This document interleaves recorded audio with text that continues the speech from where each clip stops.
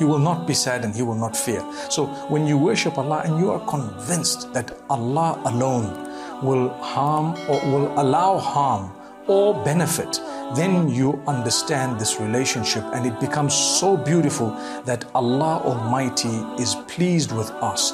May Allah subhanahu wa ta'ala grant us from His pleasure.